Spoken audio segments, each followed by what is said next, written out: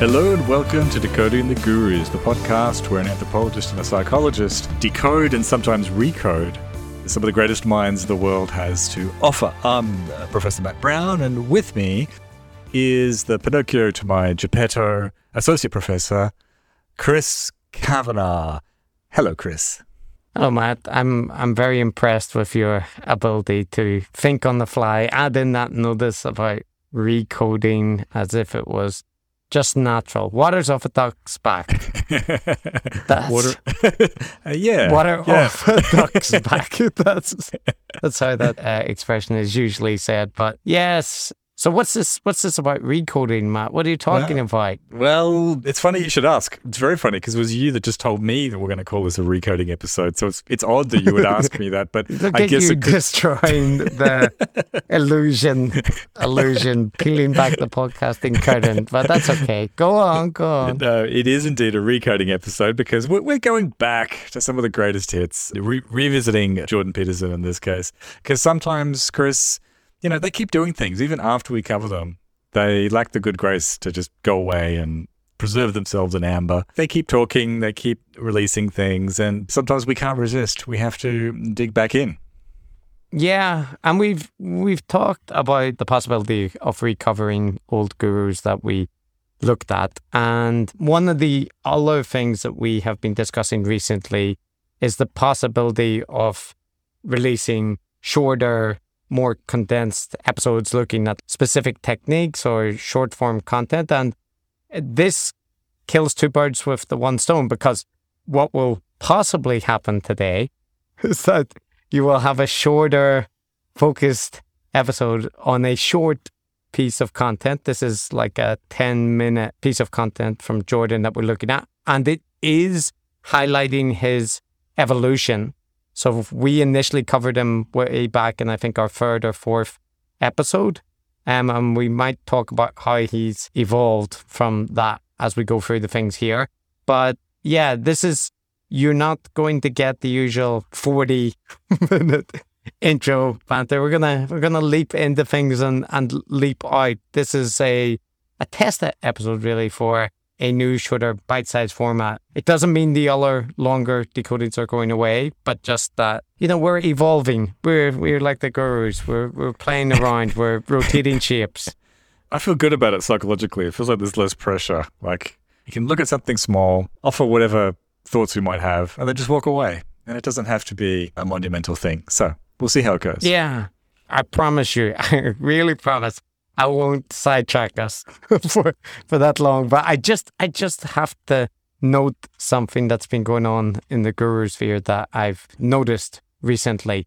And we've been discussing amongst ourselves and with the listeners as well, the possibility of doing this episode comparing InfoWars, Alex Jones's network, to what's going on in the Dark Horse and Bret Weinstein's podcast, and how there's really strong parallels there in the content and the kind of rhetoric. And similar to that, I've noticed increasing amounts of crossovers between the kind of traditional conspiracy gurus or alternative health like RFK Jr., anti-vaccine advocates, Alex Jones, David Icke types, and the secular gurus that caught our attention. And the most recent examples of this are that Glenn Greenwald is doing a Q&A to promote a documentary about Alex Jones. Alex Jones has been on this channel hyping up the documentary, so that suggests it's not going to be a critical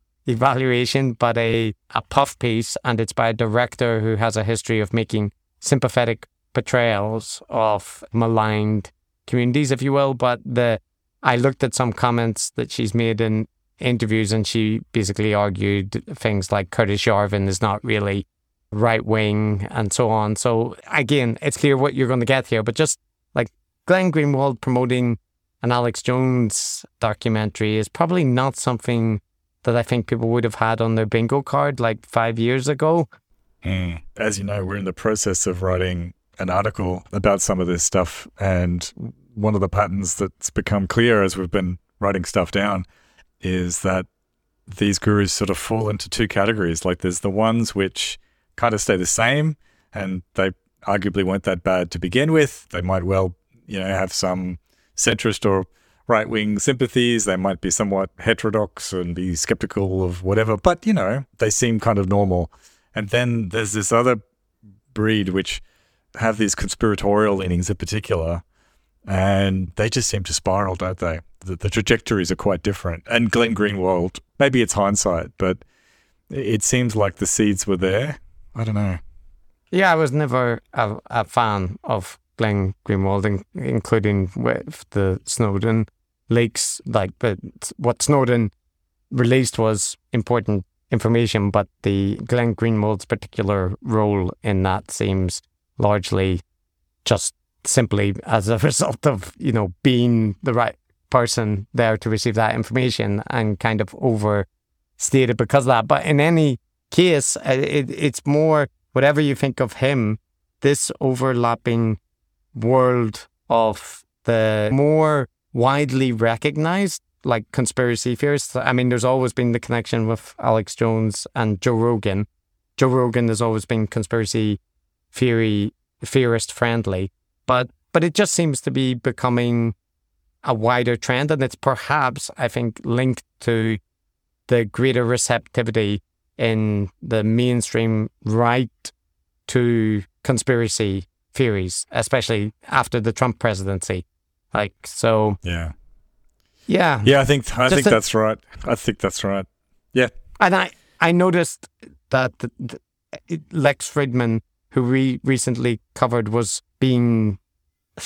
there was an Instagram photo of him with Tim Kennedy. Tim Kennedy's an MMA fighter or ex-MMA fighter, but he's also complete conspiracy theorist, like right-wing loon type. And the image was being presented as they're both there helping to sort things out in Ukraine, work out when the situation gets dire, these are the kind of people you want in your country. And you're just like, and it was retweeted. I think it might have been Mike Cernovich that was retweeting that. So that's why it came across. And it's just like, there's a lot of, connective tissue around that, even amongst, the seemingly bland, naive figures in that ecosystem there. They're only ever like a small degree of separation between hosting Alex Jones for a marathon conspiracy session. I guess you're right. Well, a lot of this is kind of tangentially related to Jordan Peterson and the stuff we're going to cover today, because I think the common denominator there is that magnetic attraction to the hot button stuff that is attracting everyone's attention at the moment. And conspiracy theories, and whether all COVID and anti-vaccination stuff, or it could be that anti-woke outrage or whatever. But that magnetic attraction to the hot button issues that is almost guaranteed to make a splash and get a lot of attention, that seems to be the common denominator. All right. So what we're looking at today is a video put out by Jordan Peterson on the Daily Wire media channel called Message to the Christian Churches. And the Daily Wire is Ben Shapiro's online media network. And Jordan Peterson has now been signed by them, I think almost immediately after his Twitter ban. I'm sure it was in the works for a long time, but, he released his kind of response to that outrage on the Daily Wire as his opening salvo. And that was a particularly unhinged and melodramatic response, but it subsequently emerged, as we'll show in these clips, that it wasn't just that topic, him being personally targeted for a penalty on Twitter that caused that. This seems to be the delivery style that he's going for with his content there. This kind of stern uncle sitting cross-legged and in a nice reading room, lecturing the young people today about what they are getting wrong and what society needs to do to put things right. Yeah, that's definitely the tone. And would you say, Chris, it's that Jordan Peterson has sort of entered a new phase? Like, there was a phase there where he was back, but he was recovering from his illness and he was clearly a bit disheveled and not all there. But he seems to have pulled himself up by his bootstraps and put on the three-piece suit, and he's back, baby. Yeah, I'm curious about that because, yes, I will say that these videos and the kind of, we'll look at the content, but the eloquence at which he speaks is not that different to pre-coma Jordan. And that is different from like his long form podcasts, which he released after coming back, which were more stilted and displayed an emotional fragility, which seemed more pronounced than before. But I kind of wonder, is this the result of better editing and shorter selected clips, like reading from a script or that kind of thing? Or is it that he actually has recovered just from the ill effects of his treatment in Russia? And I don't know. I guess I'd say little from column A, little from column B. I was going to mention the same thing actually, which is that these released episodes, like the one we're covering, are much shorter, as you said, and they're also clearly edited, so the production values are high. It's a bit different from him getting on his computer at home and just meandering away for 2 or 3 hours, like we do. It's been produced. It was actually something that David Fuller, in his piece that he released, charting his disenchantment with Jordan Peterson's trajectory, he highlighted this change from the kind of scrappy recording his lectures in his home office to high production values as a conservative commentator on the Daily Wire. And that as David seen it, this was him betraying, the original promise that he offered. From my perspective, you asked, Matt, like, is this a new phase? I think it's a new phase, but I have to say that I always, from the first moment I started to listen to Jordan Peterson's content, what struck me were like two things. One was the amount of religious references in it and the overt Christian aspects of it, which seemed to me to go not noted enough at the time because it felt like a huge aspect of me. And secondly, how clearly conservative and kind of traditionalist he was in his outlook. And that included skepticism about global warming and a whole bunch of fairly bog standard conservative stances. And this new content that he's producing, it is much more Bond villain-esque and dramatic conservative commentator, but I think it's just a more pronounced version of what he was always offering. It's people overuse this phrase, but talking about like mask off. But I think he's offering much the same message he has. He's just being more confrontational about it. I totally agree with you. I only meant that it's like a new phase in his personal life, that he's gathered himself together and he's now back at the coalface doing what he did before. It's slightly different in tone. He's got, like you say, he's got more of the like fire and brimstone, stern preacher about him, as we'll hear. Yeah. So maybe we should move to a couple of the clips. So the way he opens it, and I've seen other videos where he opens it in the same way. I think he might be doing this for every video that he releases from now on, but let's hear the humble Jordan Peterson, how he begins the video. Hi all. It is, of course, completely presumptuous of me to dare to write and broadcast a video entitled Message to the Christian Churches, but I'm going to do it anyway because I have something to say and because that something needs to be said. You heard the title swoop right there, but I feel that faux humility at the start of how presumptuous of me to dare offer my opinion on this topic. It's belayed almost immediately in the video by his referencing of how successful his content is and how popular it is, and how many Christians and Muslims and people of all stripes gather important messages from what he's released. I took a risk and rented out a theater in Toronto on the off chance that there might be an audience for what might be described as a psychological approach to our ancient stories and lo and behold, and miracle of miracles, there was. I completed 15 or so lectures walking through the first biblical book, sold out the theater, and attracted, surprisingly, millions of viewers, Christians, Jews, Muslims, and atheists. That's right. That's simply a device, obviously.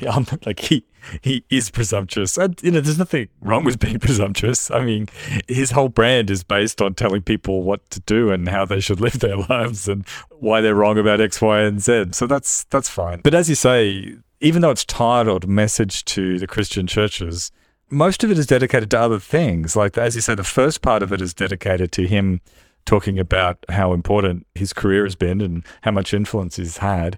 And then a large part of the next part is just like what's wrong with society and how the woke and the Marxists and the postmodernists are basically evil. So it takes him a little while to get around to actually giving some advice to the Christian churches. It does, but I think it's like a setup because it's a 1-2 punch. Like the first half of the video was him highlighting why, in particular, his message is received so well by young men. And then the second part is saying, and you Christian churches have an opportunity to follow my technique and to pull these young rudderless men into your orbit, which is like quite a sinister message in a way. We'll get to it, but let's hear him how he introduces that. And the majority of those who watched online were young men. That is not a phenomenon that can be easily accounted for. But let me try.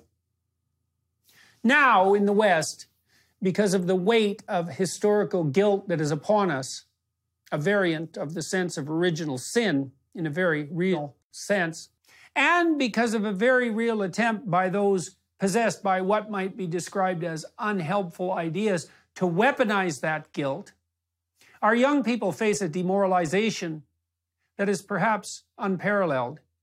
This is particularly true of young men. So the missing context there at the start was he was saying how surprising that lectures on the Bible would be of interest to young men in particular, right? And then all of the rest of it. So according to Jordan Peterson and his worldview, well, everybody, but young men in particular, are beset by these left-wing ideologies that are based on guilt and nihilism. And these give young men no path towards guidelines in how to be a good person and how to live a good life. Yeah, there's a little bit as well that I don't really understand where the mystery is, because producing self-help content oriented towards men on YouTube gets you a following amongst young men. Like, where's the mystery there? Like, if you take his biblical lessons as separate from that,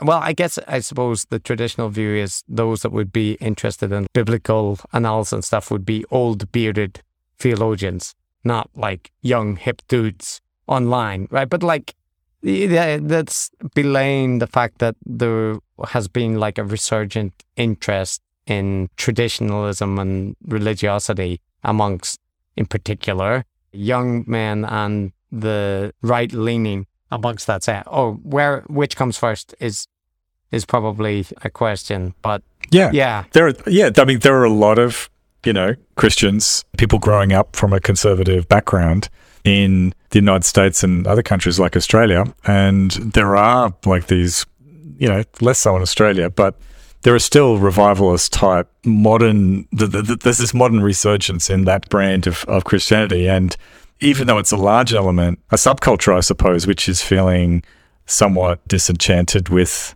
the modern world. So, I guess it makes sense. If you want to give some point to Jordan Peterson, I think there is an aspect to it where if the dominant culture in your liberal enclave is secular and, broadly liberal leaning, that the way to rebel is to seek out something different from that, right? And that might be looking for more conservative social values and like a traditional religious outlook. This is like a pattern that's very familiar. If your society is predominantly religious, the way to rebel is to seek out secular, rock culture or something like that, right? Rebellious teens will look for ways to annoy parents and authority figures in whatever way, is available to them. Yeah, and young people consume self-help material, I think, a lot more than older people. So anyway, it's no great mystery. That's fine. But that's his setup. And take us through it. What happens after that? Okay, so he sets out that there are 3 accusations leveled at society in large, but young men in particular. And here's what he opens up by saying. When in grade school, boys are admonished, shamed, and controlled in a very similar manner by those who think that play is unnecessary, particularly if it's competitive, and who value a docile, harmless obedience above all. Shades of Dolores Umbridge. Following all that, because that's not enough, even when pursued assiduously for total demoralization, is the inculcation of an extremely damaging ideology, which essentially consists of 3 accusations. Okay, so one point to note there, Matt, I just have to check. Do you know who Dolores Umbridge is? Yes, from that storybook. She was the terrible headmistress of a school in a book. Harry Potter. Yeah, so Jordan Peterson. Oh no, I was getting mixed up with another, with a different one. I think, were you thinking of the one in like the Roald Dahl book? Yeah, I was thinking of the Roald Dahl character. Yeah. Yeah, maybe there's like an echo there in that archetype. But in any case, it's just interesting to me throughout this content that a lot of the references that Peterson draws on are, contemporary pop culture. And this is in keeping with the way that he likes to delve deep into Disney movies and this kind of thing. But yeah, so the archetype that he drew from there is in the Harry Potter franchise, just interesting. Yeah, and as opposed to the Bible, say, giving a message to all the Christians. But yeah, the other thing you could hear there is his enunciation, his tone in this, which is pretty similar in his more recent material. That there's a real note of venom in his voice, isn't it? Like he spits the words out. Yeah, and he also, another thing which you hear echoed from the last content we looked at is like the kind of Jonathan Haidt view that now children are not allowed to play. Boys are told rough and tumble is like not acceptable. And I just feel so skeptical about how that actually comes in. Like I'm not saying that you don't encounter things in the most progressive lefty spaces, or maybe some material in schools, which is discouraging of that kind of play. But like, it feels so dramatically overstated. Still, I bet you if you go into toy shop, you will find tons of toy guns and swords, like in the content oriented towards boys, and that, like, they talk as if it's illegal. Yeah, I know. I mean, that stood out to me too, Chris, which is like listening to it, trying to listen to it charitably. Every point that is made is kind of in reference to this extreme version of leftism that I'm sure exists in some way, shape, or form in some places in the universe. But all the time, it does feel like it's getting built up into being much, much bigger than it actually is. Like he casts it as like young men in particular are being demoralized and are being inculcated with just nothing but shame and given a worldview that is total nihilism. And, I look outside my window. I mean, it's just, I have to take it on faith that, okay, that's happening somewhere. But like I live across the road from a school. It's over the back fence, and the kids at lunchtime, it's a madhouse. It's a monkey house over there. They're running around, screaming, yelling, acting like kids have always acted. So, maybe Jordan Peterson is exaggerating a little bit. Yeah, and I don't know, like what tends to happen when this is presented, right, is people will cite articles in the New York Times, or like, when we were talking to Sam Harris, he mentioned what's being taught at the elite schools in Manhattan or whatever. And I don't doubt that's the case. I don't think it's hard to find articles in The Guardian that are annoying or that kind of thing. My issue is the presentation that this is now the dominant accepted narrative across like all schools and the West, in Western society, not like elite progressive schools in the richest parts of America, which is a very different claim. Yeah, it's a very different claim. So he's setting up the thing I think you're going to play next, which is these 3 ways in which leftists are, I guess, 3 ways in which they're accusing young men of being the devil, essentially. Yeah, so let's go through them relatively quickly. So here's accusation 1. Number 1, human culture, particularly in the West, is best construed as an oppressive patriarchy, motivated by the desire, willingness, and ability to use power, defined as the compulsion of others against their will, to attain what are purely selfish and self-serving ends. This is true at every level of analysis. Marriage is akin to slavery, friendship to exploitation, political disagreement to war, and business arrangements to deception and theft. And this is true not only of the current social arrangements that characterize our culture, particularly in the West, but also the fundamental reality of history itself. Okay, so the number 1 is that human culture is oppressive. Like all of human culture. I think if you let him waffle on enough, he would argue that there is a valorization of non-Western cultures, like which doesn't suffer from this. But in this version, it's just that all analysis of society and history is essentially negatively valenced. There's no celebration of achievement. It's all about exploitation and oppression.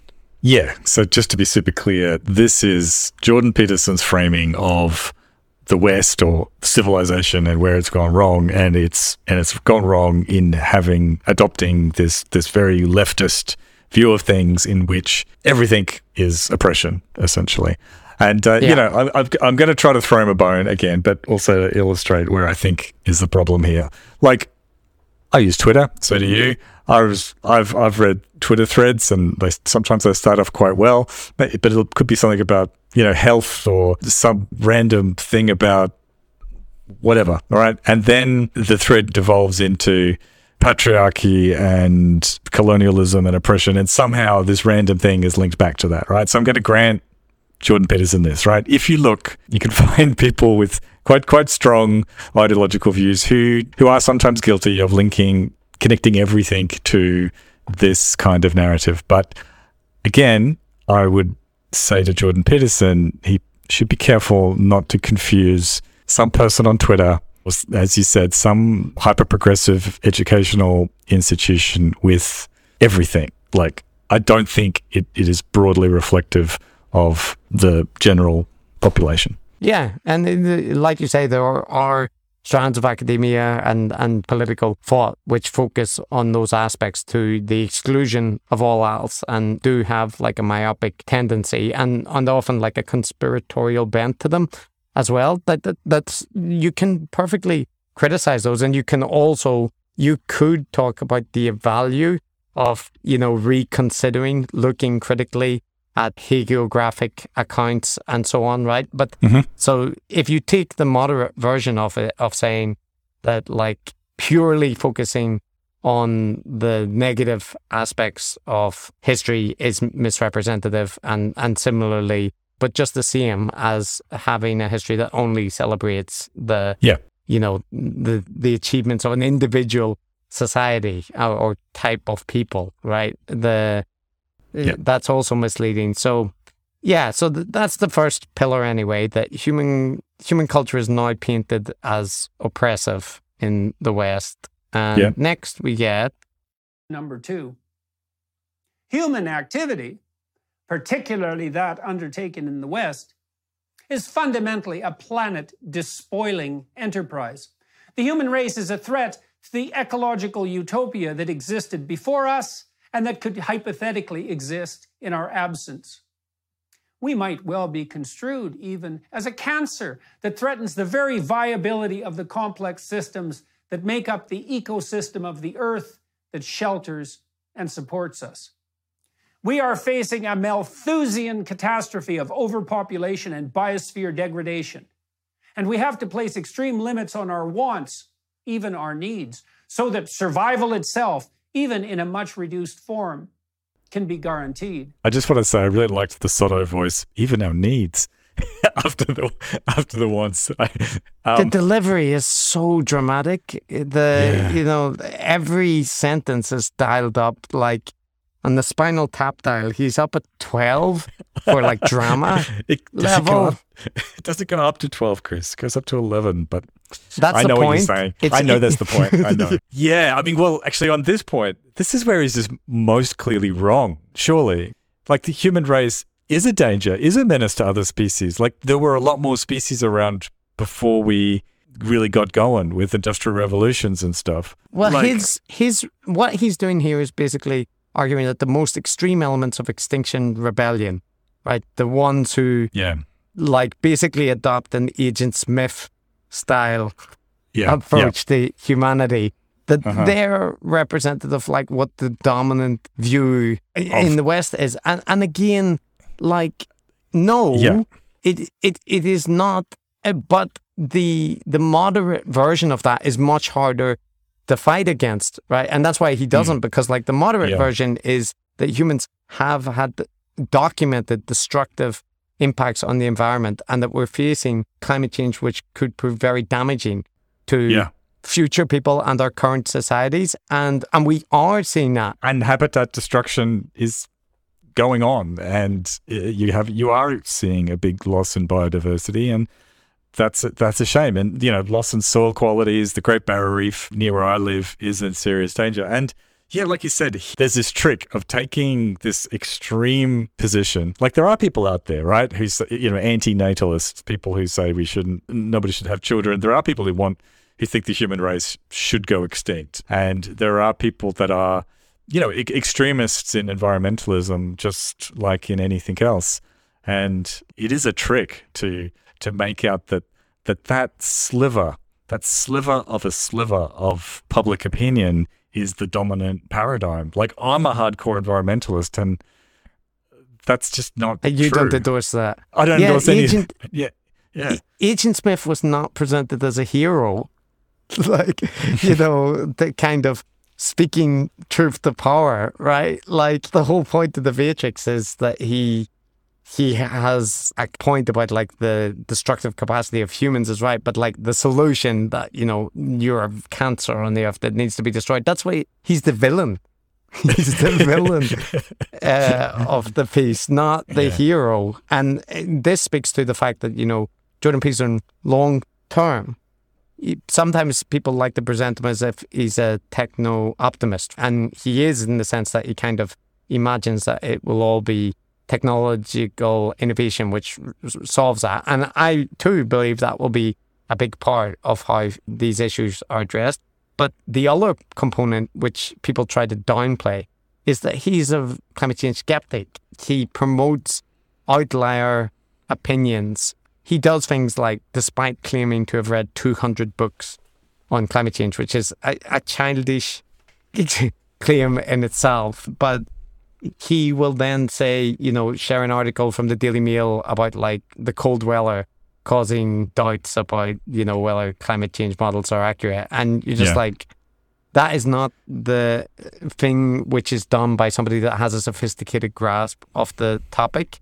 Yeah. So that's right. His real views are far more. I mean, on one hand, he's caricaturing the environmentalist movement. It's not an obscure, fringe movement anymore. It's a mainstream concern up there with the economy and defense. Even in a lot of right wing, in circles.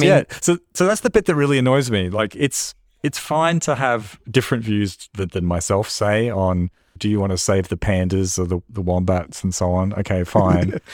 but they actively misinterpret and don't want to admit about the actual scientific data that supports the various concerns. I think they misportray things. I'm not speaking very well today, but they misrepresent things in a way that really annoys me. That's the word. Yeah. Yeah, I said version, so we're both doing that. Okay, so the last accusation then, and I have some things to say about this, so let's play it. Number 3. The prime contributor both to the tyranny that makes up the oppressive patriarchy and structures all of our social interactions, past and present, and the unforgivable despoiling of our beloved Mother Earth is damnable male ambition, competitive and dominating, power-mad, selfish, exploitative, raping and pillaging. You might think that I'm overstating the case. Think again, sunshine. Oh, that last line. You know, just Jordan Peterson was previously caricatured as by Ta-Nehisi Coates, right, in a comic as the Red Skull, the villain in the Captain America novels, and he was complaining about that caricature, right, because they presented the Red Skull as like doing a dramatic like version of Jordan Peterson's ideology, and I don't know, like, what he was complaining about, because his delivery is very much now like, who says think again, sunshine? Like, that's I don't know, like a 1970s British cop drama or something. That's on brand for him. Like, this is the guy who likes to say bucko. Yeah. So, but, isn't it illustration of the theme, though, we seem to see with these gurus, is some of them become like caricatures of themselves as they evolve. They have that style that, in this case, it's this authoritative, fire-breathing, authoritarian, older uncle type thing, giving you stern advice. He's kind of realized that works for him, and he's leaning into the stereotype of himself more and more as time goes by. And we've seen it in say, Brett Weinstein, who is so elaborate now in his shtick. It started off as a reasonable portrayal of a very thoughtful academic, but it sort of evolved into like a supernormal stimuli. It's exaggerated. He should be like tapping his glasses on the ridge of his nose and stuff. Should have a pince-nez. Yeah. But the other thing that I'm going to criticize Jordan for just structurally is he set out that he was going to give these 3 accusations, right? But the actual way it is that the first 2 are the accusations and the third is the purported cause, right? The explanation for the previous 2 accusations, because he's saying the like human culture being oppressive and human activity destroying the planet is caused by men. I know, and it's not really a third thing. I know, I noticed that too, because he mentions men in the first 2. Men are the ones who are doing the oppressing, ambitious men are the ones who are destroying the world. And then he goes, the third thing is that it's all blamed on men. And so, no, that's not a third thing. Okay. And so we'll turn now to like a bit more how he elaborates this point. But, you were talking about the style and people, becoming caricatures. And one thing that we noticed in the previous coverage we did of Jordan Peterson was like this elaborate metaphors that he creates, and also his tendency to go off on a tangent in the middle of a sentence and kind of roam around before coming back to the point, right? And I just want you to bear that in mind as I play this next clip. Let's see if you can hear any of that.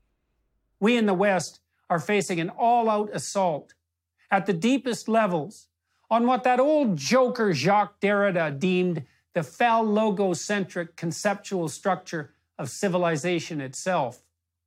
To take that apart, that's a society centered on the encouraging, adventurous, masculine spirit, and that privileges that hated word of all things, the divine logos. And what should we worship and celebrate properly other than that? Deconstructionists, the words of that mass murderer Karl Marx?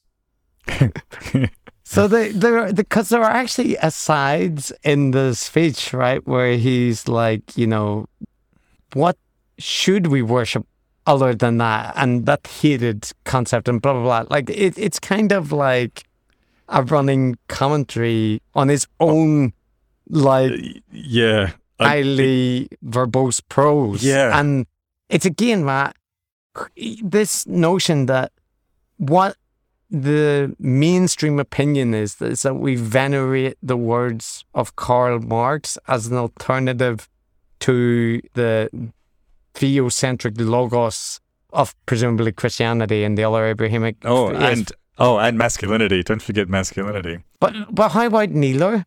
Is that not an option? That's not on the board there. No, he knows what leftists want. But look, yeah.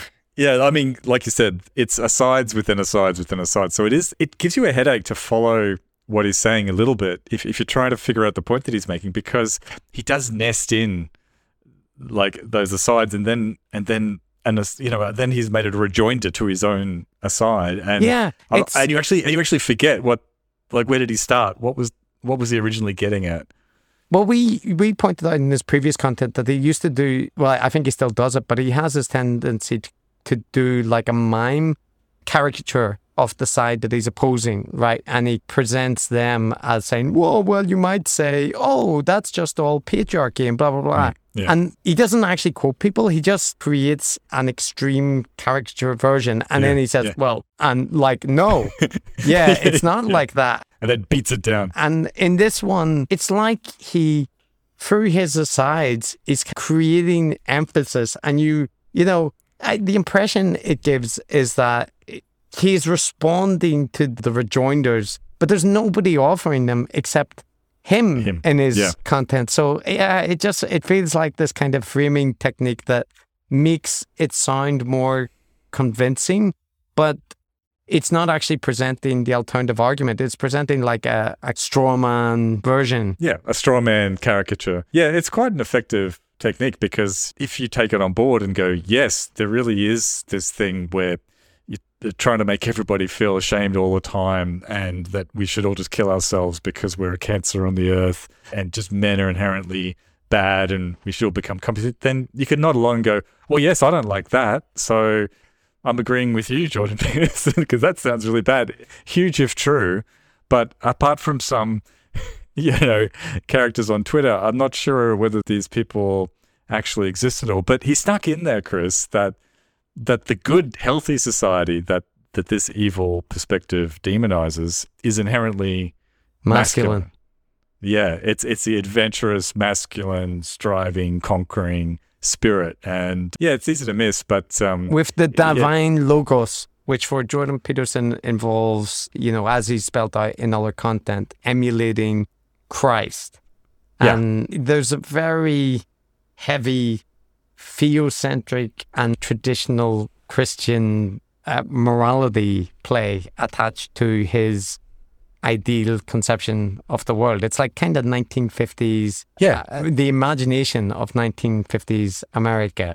It is, in fact. Actually, Chris, this is a bit of an aside of our own, but it's fun. I've been listening to on Audible, the original Foundation series by Isaac Asimov, So, we both enjoyed it. We watched the TV series recently, and I read it when I was a kid.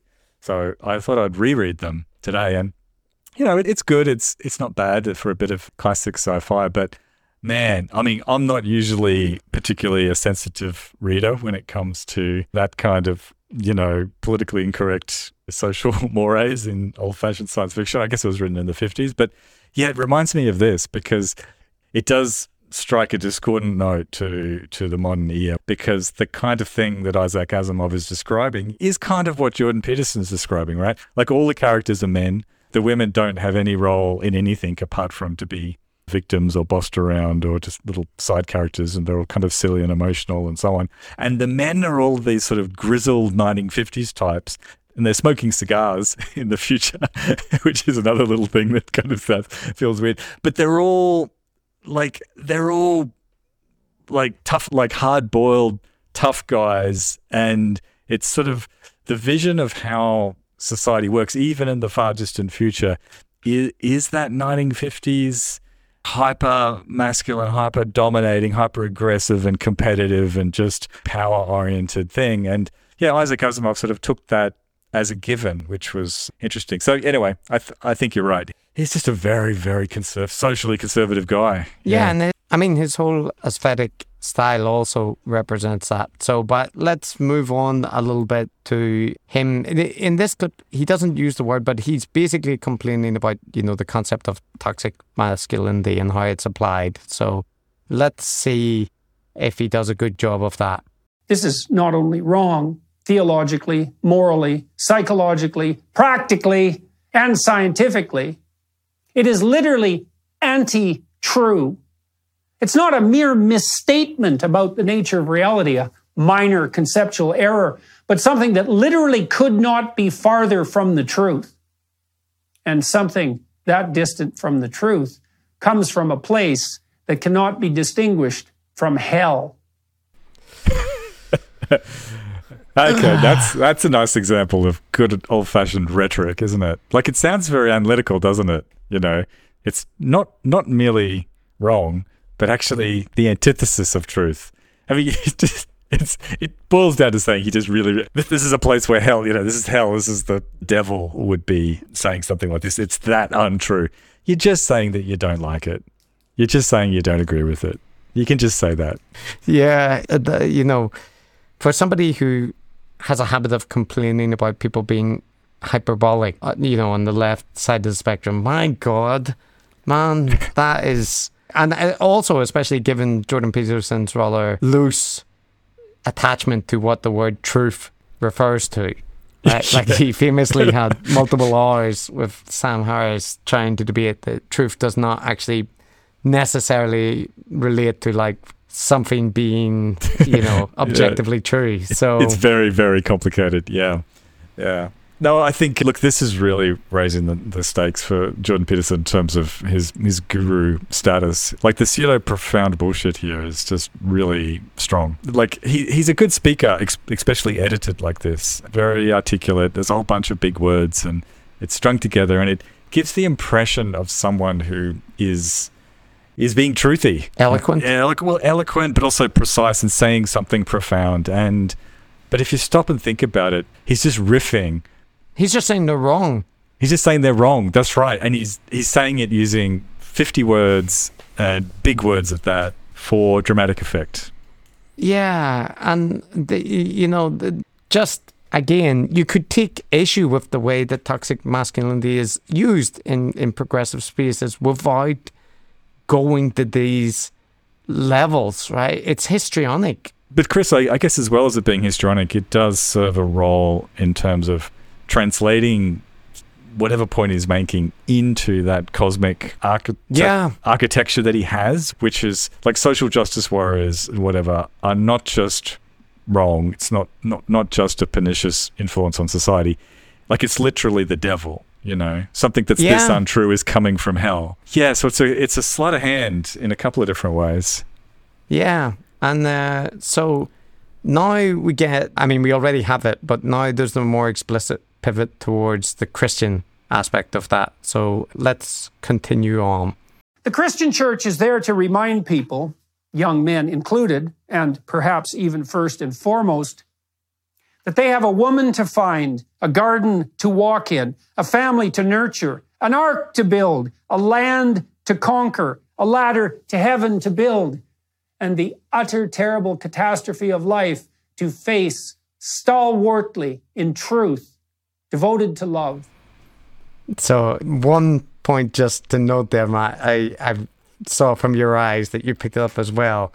Jordan's characterization of life was the utter terrible catastrophe of life to face stalwartly, right? So that fits with his presentation that we saw in the earlier content, where he has this fixation on pain and suffering and supposedly talking about the unacknowledged beauty of existence and stuff, but really heavily fixating on the dark, oppressive components of life. There's an idea that people are fallen, and they've fallen into the terrible realm of history and self-consciousness with its knowledge of suffering and finitude and its necessity for work, which is associated with that. Because if you know that If you know that there's you, and that you know that you can suffer because you're limited and that you could die, then you're cursed with work. Because even if you're okay right now, you're not like a lion who's going to go to sleep and be happy, or like the zebra beside it who won't run away when the lion is sleeping. We know about the future. So we're cursed to work and make sacrifices constantly.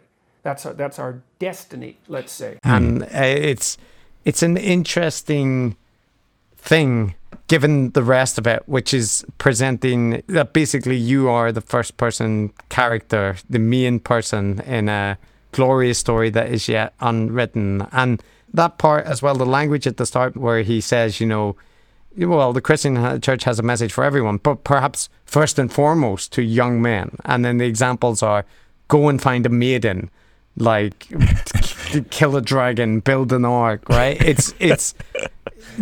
There seems to be a rather strong emphasis on the message to young men as the potential heroes of their own stories there.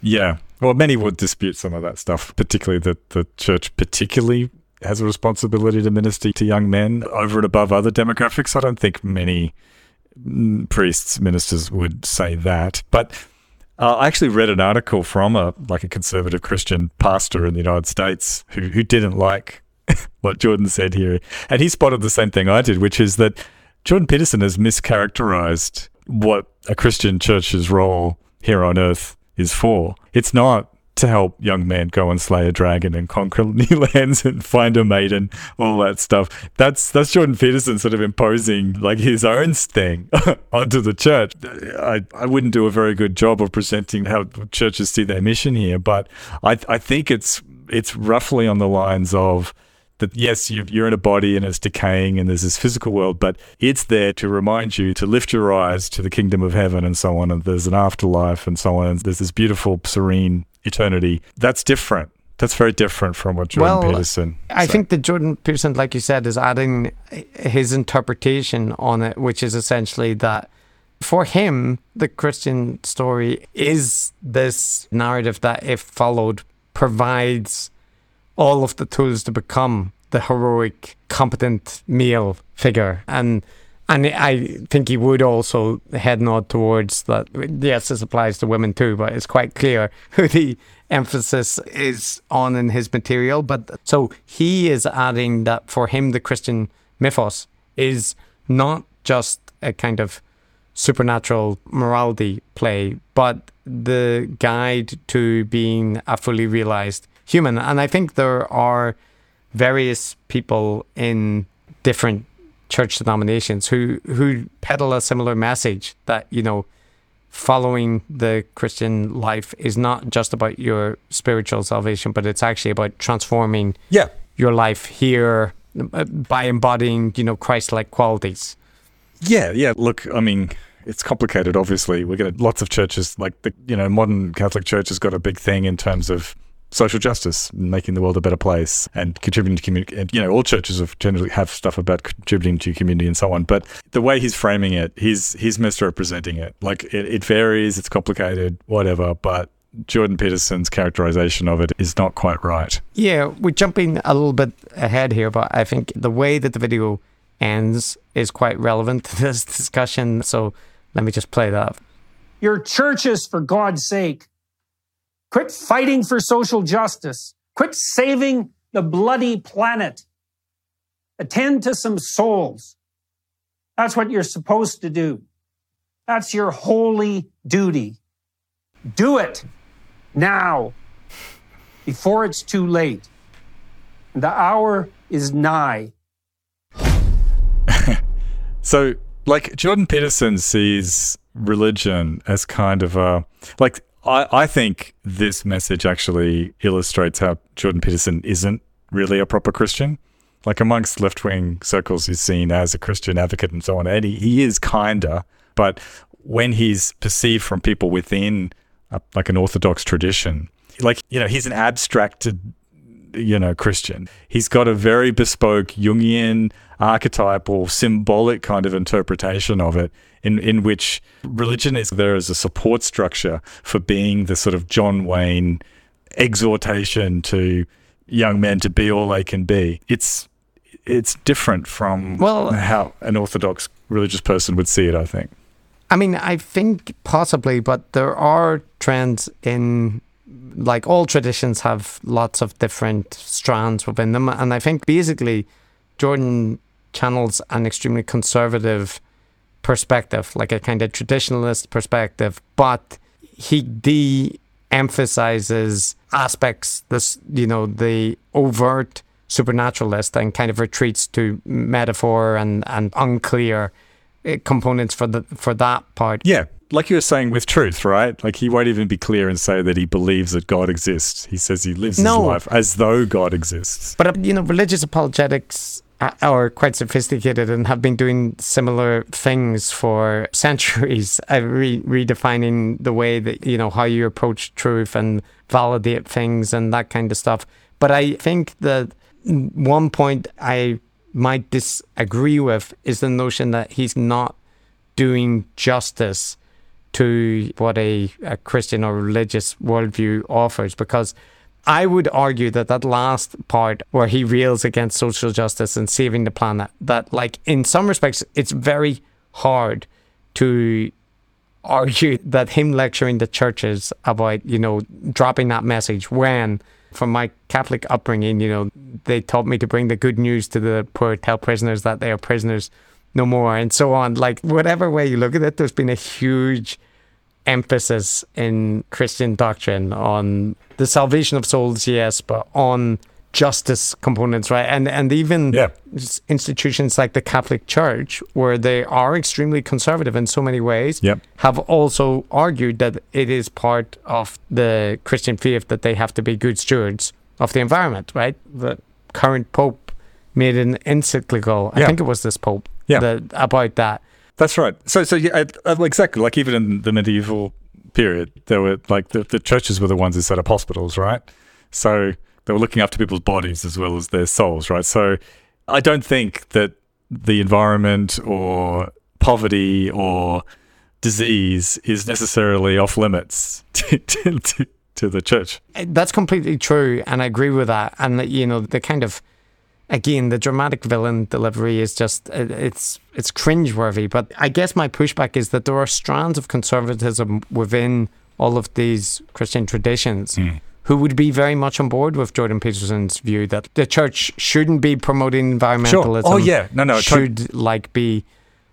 Should always stay 100 miles away from anything that looks like modern social justice endorsements. No, I agree with you. Those factions exist, right? There's so many factions across... Michael O'Fallon. Michael, like, they exist. There's so many factions, and this is why we're struggling to characterize what churches really do. But I'm just saying that Jordan Peterson is being incoherent. If he's saying that the churches have a responsibility to help young men make their bed and, contribute to a masculine, confident, conquering society... If that's their job, then you can't say that looking after sick people or worrying about poverty or the environment is off limits either, right? They're all social roles that aren't concerned with the afterlife or your eternal soul. Yeah, so it's contradictory, his message in many respects, because he otherwise lauds, institutions and traditions for the role that they have in providing services like therapy, right? Like mental health advice in a pre-modern age and so on. But there's 3 clips to finish with, Matt, and I think they all fall into the part that for me makes this video not just farcical, but to some extent creepy or I'm not saying that this video in itself is likely to have a huge impact. It's just a bombastic conservative message. But I think that these clips that we'll look at are part of the reason that people are right to be a little bit concerned about Jordan Peterson's potential impact on society and vulnerable populations of the internet, and that he is not just delivering a self-help message about stand up straight and tidy your room. And let me show you what I mean. So here's the first of them. So join us. We'll help fix you up, and you can help fix us up. And together, we'll aim up. And here's a message to those young men skeptical about such things. What else do you have? You can abandon the churches in your cynicism and disbelief. You can say to yourself, narcissistically and solipsistically, the church does not express what I believe properly. Who cares what you believe?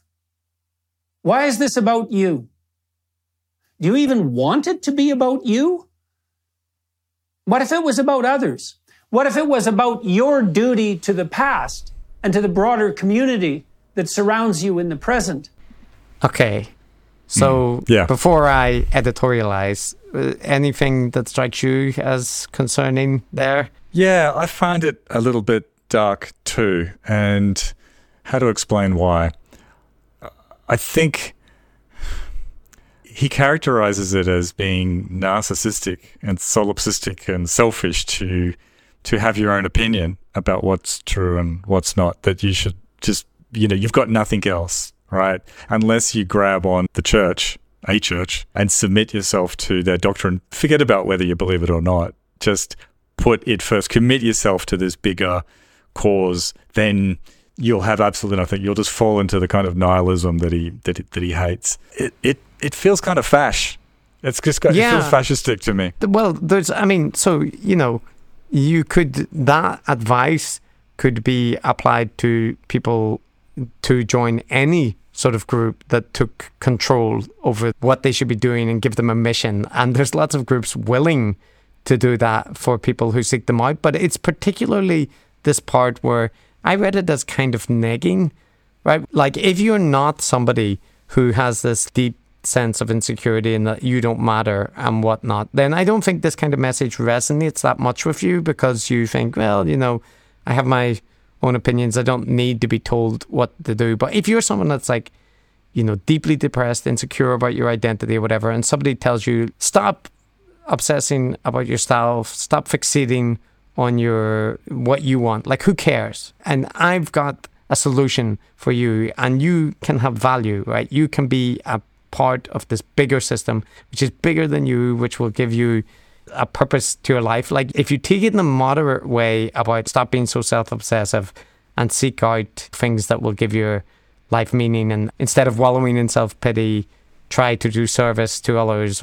But there's an other side of it, and it's in his delivery or the kind of sources that he's pointing people towards, which is essentially saying there's a solution to your weakness, and it's to submit yourself to the authority of these traditional outlets. And your belief that your individuality matters is just like a cancer given to you by modern culture. Like, if you go back, that will lead you to meaning. And it's just, I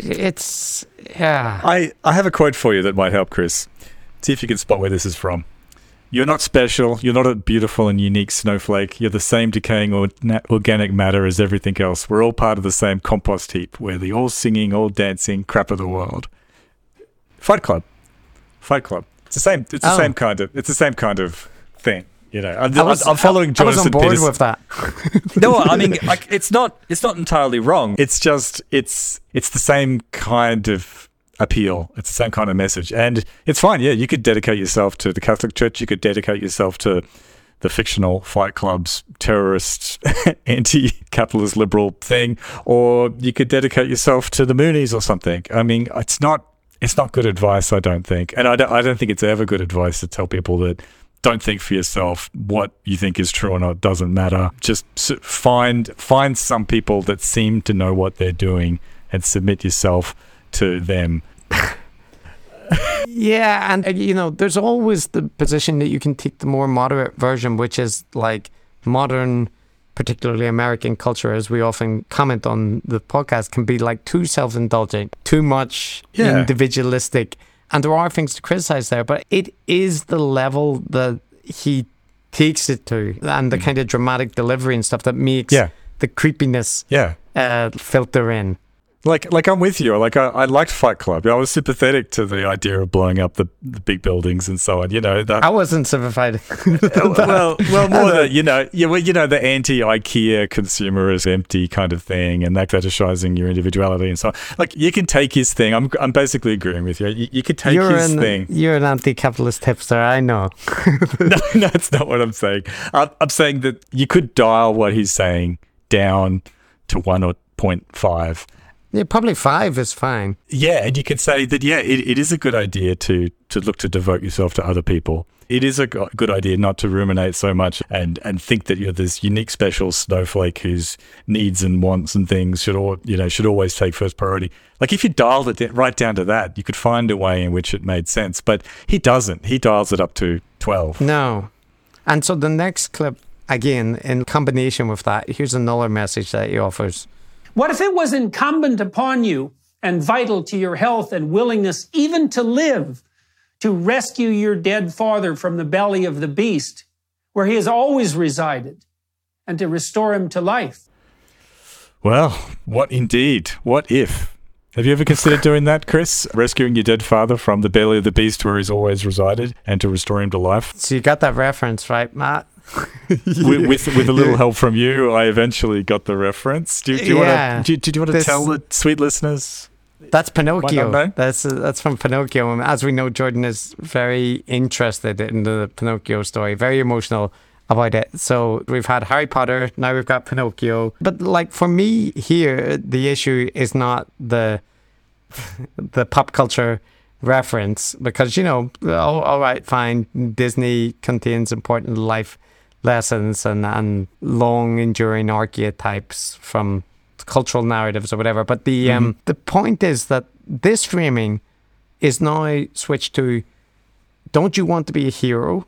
Don't you want your life to be an adventure and valuable? So we've gone from the emphasis on you don't matter to you can become this heroic figure who battles whales to pull your follower up from the depths. And that's different. But Chris, this is why I said it kind of sounds a little bit fash, because that's the same thing, right? The sort of the fascist appeal from the olden days, 1930s and 40s, was you would totally submit yourself to this bigger thing, completely dedicate yourself to the broader thing, not think for yourself, and also be a freaking hero. Rampage across Europe, sitting on top of a battle tank or something. You know what I mean? Like that was the kind of messaging that was in the posters and so on. You get to be both, No, agreed.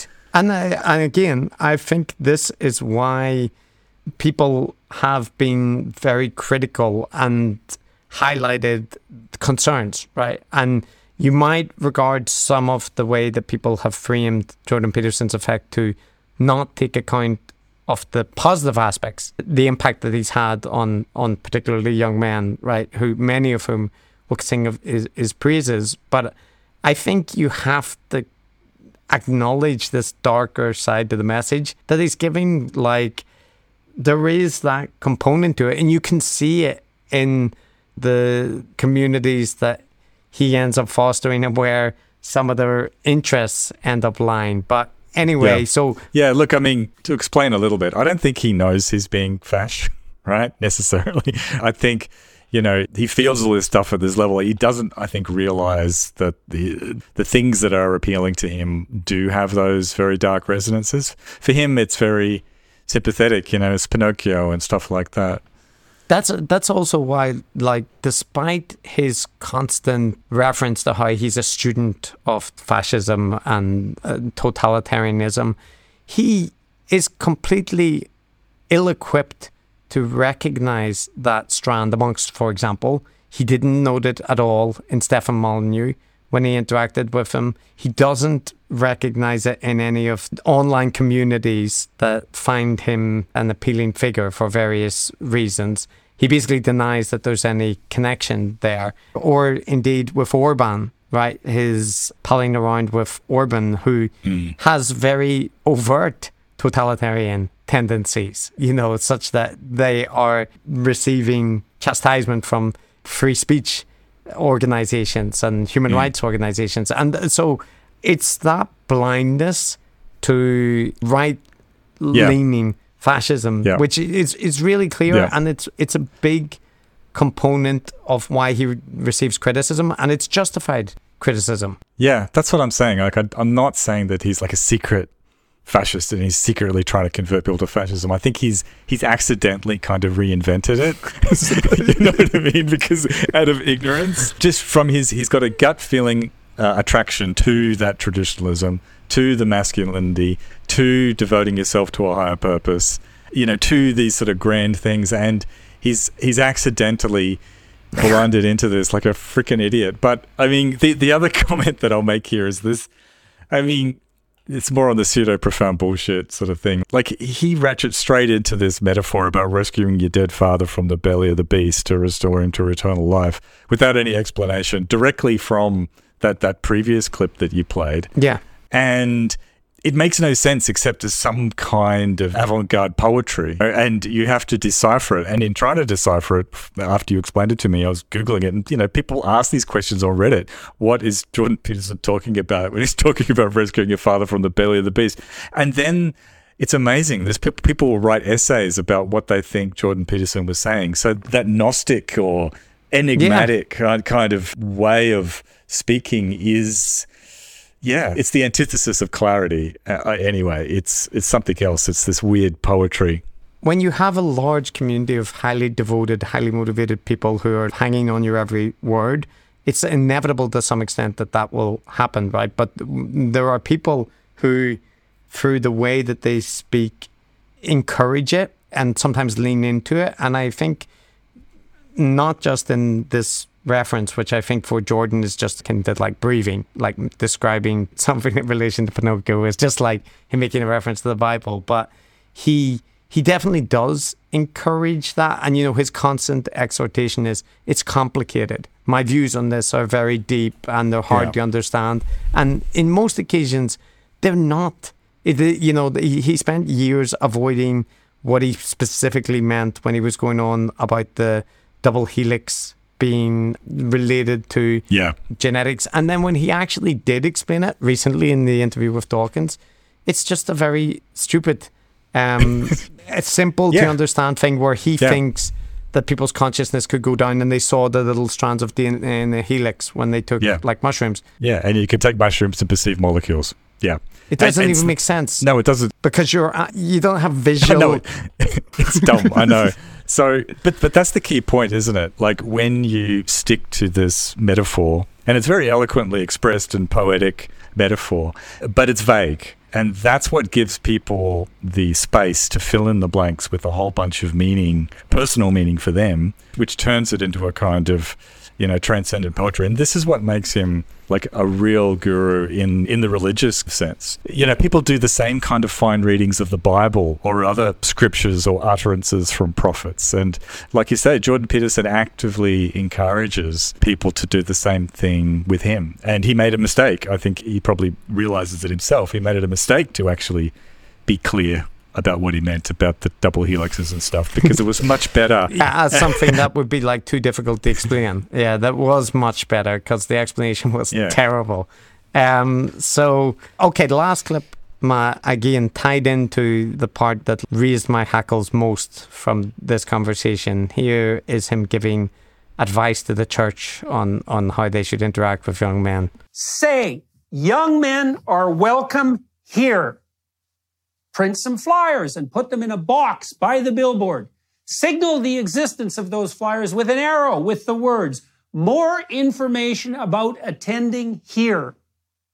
Tell those who have never been in a church exactly what to do, how to dress, when to show up, who to contact, and most importantly, what they can do.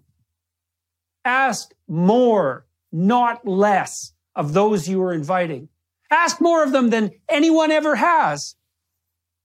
Remind them who they are in the deepest sense and help them become that. So you had some of the trademark, you could hear the wavering in the last couple of sentences coming in there. And that is something that many Jordan Peterson fans point to say, well, he has this real genuine commitment to helping young men become fully actualized, and he deeply feels the pain, right? And this is why they respond to it. And I think that's an aspect to it, but I can't help, look at it from the lens of effective psychological manipulation. And essentially, he's talking about if you place extreme demands on people, and if they're accompanied by these other aspects that he's laid out in the previous clips that we were talking about, that you can rope in people, right? And he's like, don't be afraid to put like extreme demands on people and kind of tell them that they have to give more than they ever thought that they could. And it is like you say, there's versions of that where it's purely saying, be willing to give people the chance to show what they're capable of. But there's another very troubling aspect of that, which is take control of wayward people and bend them to your ideology with promises of heroicism. And there's just, it's there, and he doesn't see it at all. Yeah, well, there's a couple of comments I'd make. One is that with respect to his very well-known, his expressions of emotional empathy with young men, I'm a little bit cynical, slightly, because like it's well known, for instance, in psychology, that if you want, say, for someone to tell you a secret, then what you do is you tell them very, very personal things about yourself, and it's just a natural human thing to reciprocate. So this is what confidence tricksters and stuff like that do, right? That's a standard thing. And, his emotional affect in caring so much about the young men, it definitely elicits the same kind of emotional loyalty in response. So deliberately or not, I think it works like that. Yeah. The second thing I'll say is about his advice to churches, right? He flipped from two things. He started off with some very practical things like put a sign up and have some flyers with an arrow pointing at the flyers. Now, so those were concrete and they were stupid. I mean, I'm sure churches have thought of these things, right? Churches would love to get more people attending. That's what they all want to do. They want to grow their congregation. I'm sure they've thought longer and harder and tried harder and longer to do it. Putting a sign up saying young men are welcome. Welcome. It's like the YMCA already exists. Yeah, like, don't trust me, Jordan. Churches and youth organizations of all kinds have been trying to recruit for years. They've tried these things. And then the second advice he gave was all kind of teach them how to be the real them or something, or, embrace their true nature. And it was that's just vague bullshit, right? Like, that doesn't mean much at all. So it seems to be the standard thing for me is that these guru types, when they try to be concrete, like if they're talking about the DNA helix or they're talking about how to practically recruit and encourage young men to go to church, it's stupid, all right? And then everything else it's mundane. And then if you look at the other stuff, it's all very abstract and complicated and poetic. But if there is any like core to the content, it's something mundane or it's just meaningless. Well, actually what you said made me think that in some way, maybe what Jordan Peterson is feeling to appreciate is why what he puts on YouTube and whatnot has greater appeal than a church that would put up a flyer, is that he has effectively melded the self-help genre with the traditional Christian conservative ethos and pop culture analysis. So those three things come together in a particular appealing package for online digestion. And then when you add to that he's a famous culture war figure who generates outrage and whatnot, it's really like a honey trap of cognitive hooks. Whereas traditional churches, they cannot necessarily apply the same hooks because the pastors are not like Jordan Peterson types. No. And also what they were offering is what's on the tin, which is like traditional religious, masses, right? Masses where if you go to Catholic or Protestant masses, at least ones that are similar to I did as a child, they don't leave you feeling like the hero that's going into Noah's or the whale's belly, not Noah's belly. That would be a very different story. So there's a mismatch, right? Like it's much easier for the culture war to be this appealing thing that has launched him to fame. Whereas if he was actually a preacher in a church teaching traditional Christianity, it wouldn't have the same resonance. He might be a popular preacher, but he wouldn't be the cultural phenomenon that he has become. Yeah, and I think this is why if you look at the reactions from more standard, normal Christians to Jordan Peterson, it's kind of ambivalent. On one hand, they're interested because they would like to capture some of that wildfire, but Jordan Peterson can operate with so many more degrees of freedom than they can. And he's also like any kind of independent prophet type, he's an unknown factor. You don't know what he's going to say next. And a lot of what he does say is not orthodox. So, churches have always struggled with this. Orthodox organized religions, prophets always pop up who have extracted the real meaning or the real message from God or from the holy text or whatever. And they're always kind of a problem. Jesus himself was a problem in that sense because they're always unorthodox. So I can understand why they're a bit ambivalent. But forget about what we think. Forget about what the churches think. It's illuminating, I think, to read the YouTube comments because, the vast majority of people disagree with us, right? Like this has got, 1 million views on YouTube, 13,300 comments. I haven't read all of them, but there's a lot of positive reactions, Chris. A lot of people feeling inspired. YouTube is, the comments are notorious for a reason, but I do agree that it's important to bear in mind that this kind of material has a strong resonance for a large assortment, and for people like us, it's kind of the butt of a joke, right? Where it's not concerning, but it does resonate, and he is popular for a reason. But I would also add to that I think that as he leans more into this, basically he's now a conservative pundit on a conservative network giving traditional conservative messages, right? And that as he increasingly leans into that harder, that the mystique around him and the tendency for people to say, well, he's not really conservative and stuff, I think is going to fade, and he's going to replace some of the audience that he had with the more red blood brain, kind of James Lindsay style, just partisan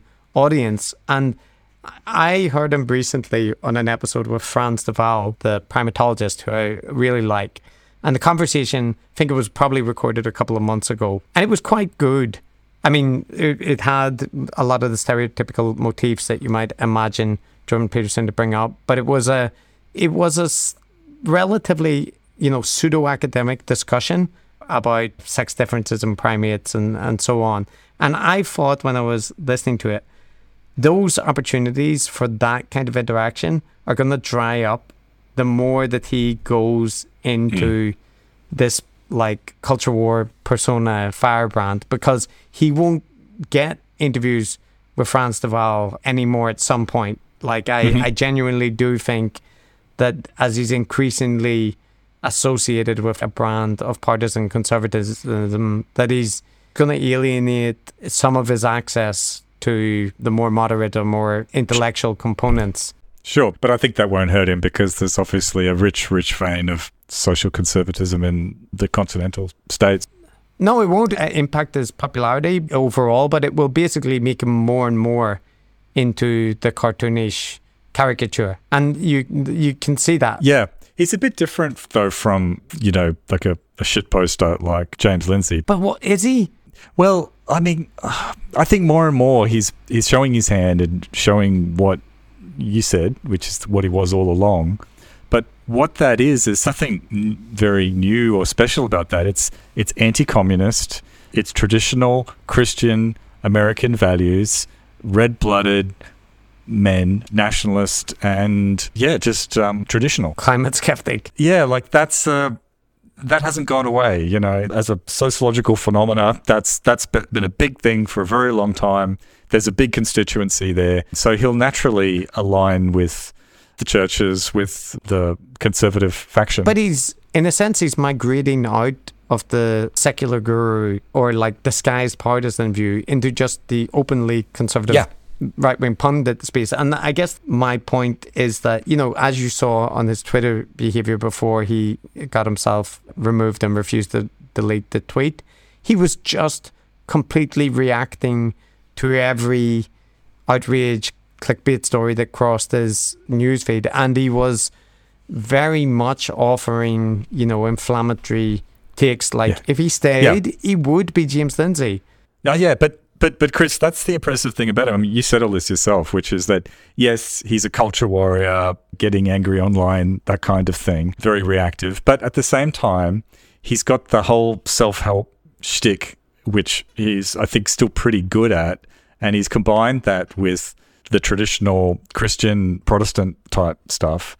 So that's a very effective combination because he's got those degrees of freedom. Like he can make those old-fashioned, boring, staid stuff, he can make it sexy and appealing to a younger generation. So I think he's got a winning formula there. I don't know if he's got much competition in that space. Like the old-fashioned televangelists and the Bible thumpers and so on, they can't do what Jordan Peterson does. No, he's a good hire for what's-his-face, Ben Shapiro, assuming he doesn't going visit Russia again for treatment.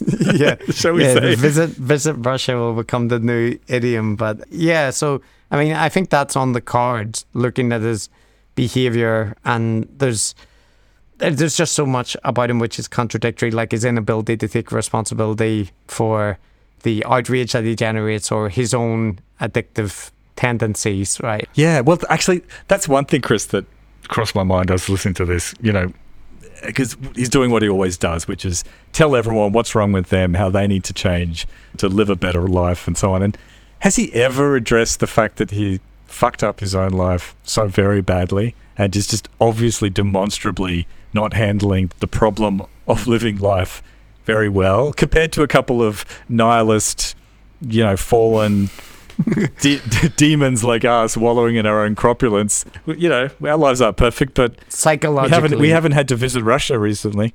Yeah, so but I guess the counterpoint is, well, but look how influential and successful he's been because of what he does, right? That's the right. difference. And he carries such a heavy cross that I guess the benzos, we can barely imagine the slings and arrows and the burden that he straps to his shoulders in this hellish life that he must endure. But look, Matt, we said we were going to a condensed little snap episode. We'll cut it down. It'll be fine. I don't think we've exactly managed that, but I do think we have successfully highlighted where Jordan is from where he was, and it might be interesting for people to go back and look to the older episode where we covered Jordan. We also did an episode with him and Brett after he had just re-emerged, and he was much more than a kind of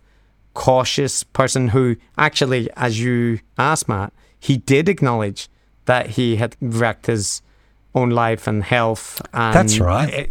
But so much has happened to me that's been so strange in the last 4 years that I have a very difficult time making any sense of it. I can't even really think about, especially the last 2 years, I can't really think about them in any consistent and comprehensive way. I mean, my family situation has been so catastrophic, and my illness and my wife's illness, it's just been, although she recovered completely, thank God, it's just been so utterly catastrophic that my thinking about it is unbelievably fragmented.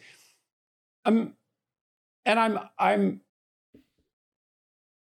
struck dumb still to some degree by all of what emerged as a consequence of me making the first videos that I made. It wasn't easy to take me out, although I've been taken out a lot, like far more than I thought might be possible. I can't separate that exactly from intrinsic health problems, It doesn't seem to, but there's always the possibility that it'll be the next one that'll work. And it's not like I have any shortage of things wrong with me. There are things wrong with me, Now, whether they're ethical things or not, that's a whole different question. But like nobody has a No one has an untrammeled conscience, that's for sure. There was a degree of responsibility taking then, or seemed to be. That's what I mean. Like he's gone now. Like this is the new Jordan. It's a new phase. He's back in the saddle, firing on all cylinders. Yeah, I mean, even at that time, he was reluctant to offer opinions. COVID vaccines, right? So that, like, yes, it's completely, that hesitancy is completely gone. And it may be that he just is rolling down the hill again towards the inevitable outcome. But who knows? We'll see. And I just think people will say this is who he always was. And I kind of agree with them that the fundamental message underlying his content hasn't changed. But there are things which have changed, and it's notable. And people are picking up on it, right? It's why he's being clipped so widely and so on. And you can look back at his older content and like that clip with the Vice interview where he basically says, I don't know if men and women can work together. It's an experiment. And that's the kind of thing where people were like, oh, that's out of context. But when you actually look at the context, no, that is what he was arguing. And when you take that down, the argument is, well, should we have sex segregated workplaces?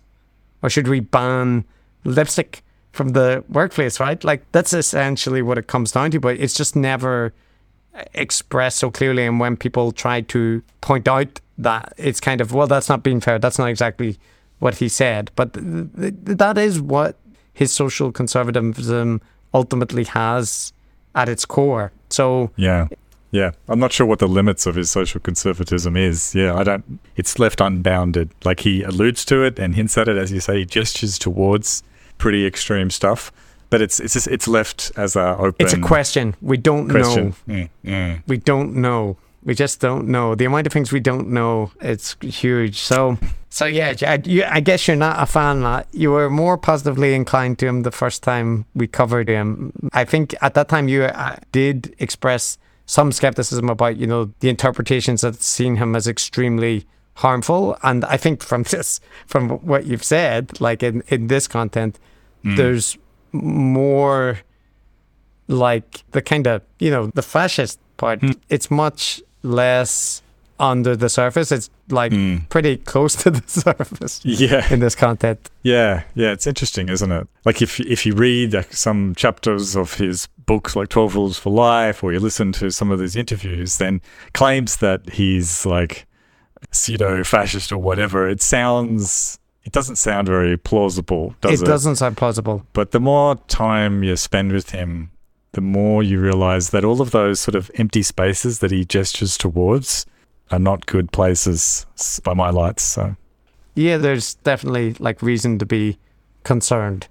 I think there, but there are different versions available. There are people who could read Jordan Peterson and take his self-help advice in a kind of moderate direction to correct their life. Oh yes, I think most people do. And there are also people, I think, who will just take his message as endorsing conservatism, like social conservatism and tradition and religion and so on, and not latent fascism. No, but to be clear, that's what I think he is fundamentally, right? But the reason why I think it sounds fash is because when you point people towards like unbridled social conservatism, like unbridled submission of yourself to this, higher powers and so on, when you take all those things to the extreme, then we have a word for that, like I don't think Jordan Peterson understands what he's doing, and I don't think that most of the people that are his fans are pseudo-fascists at all. I don't think they know, and this is the slightly amusing part of it.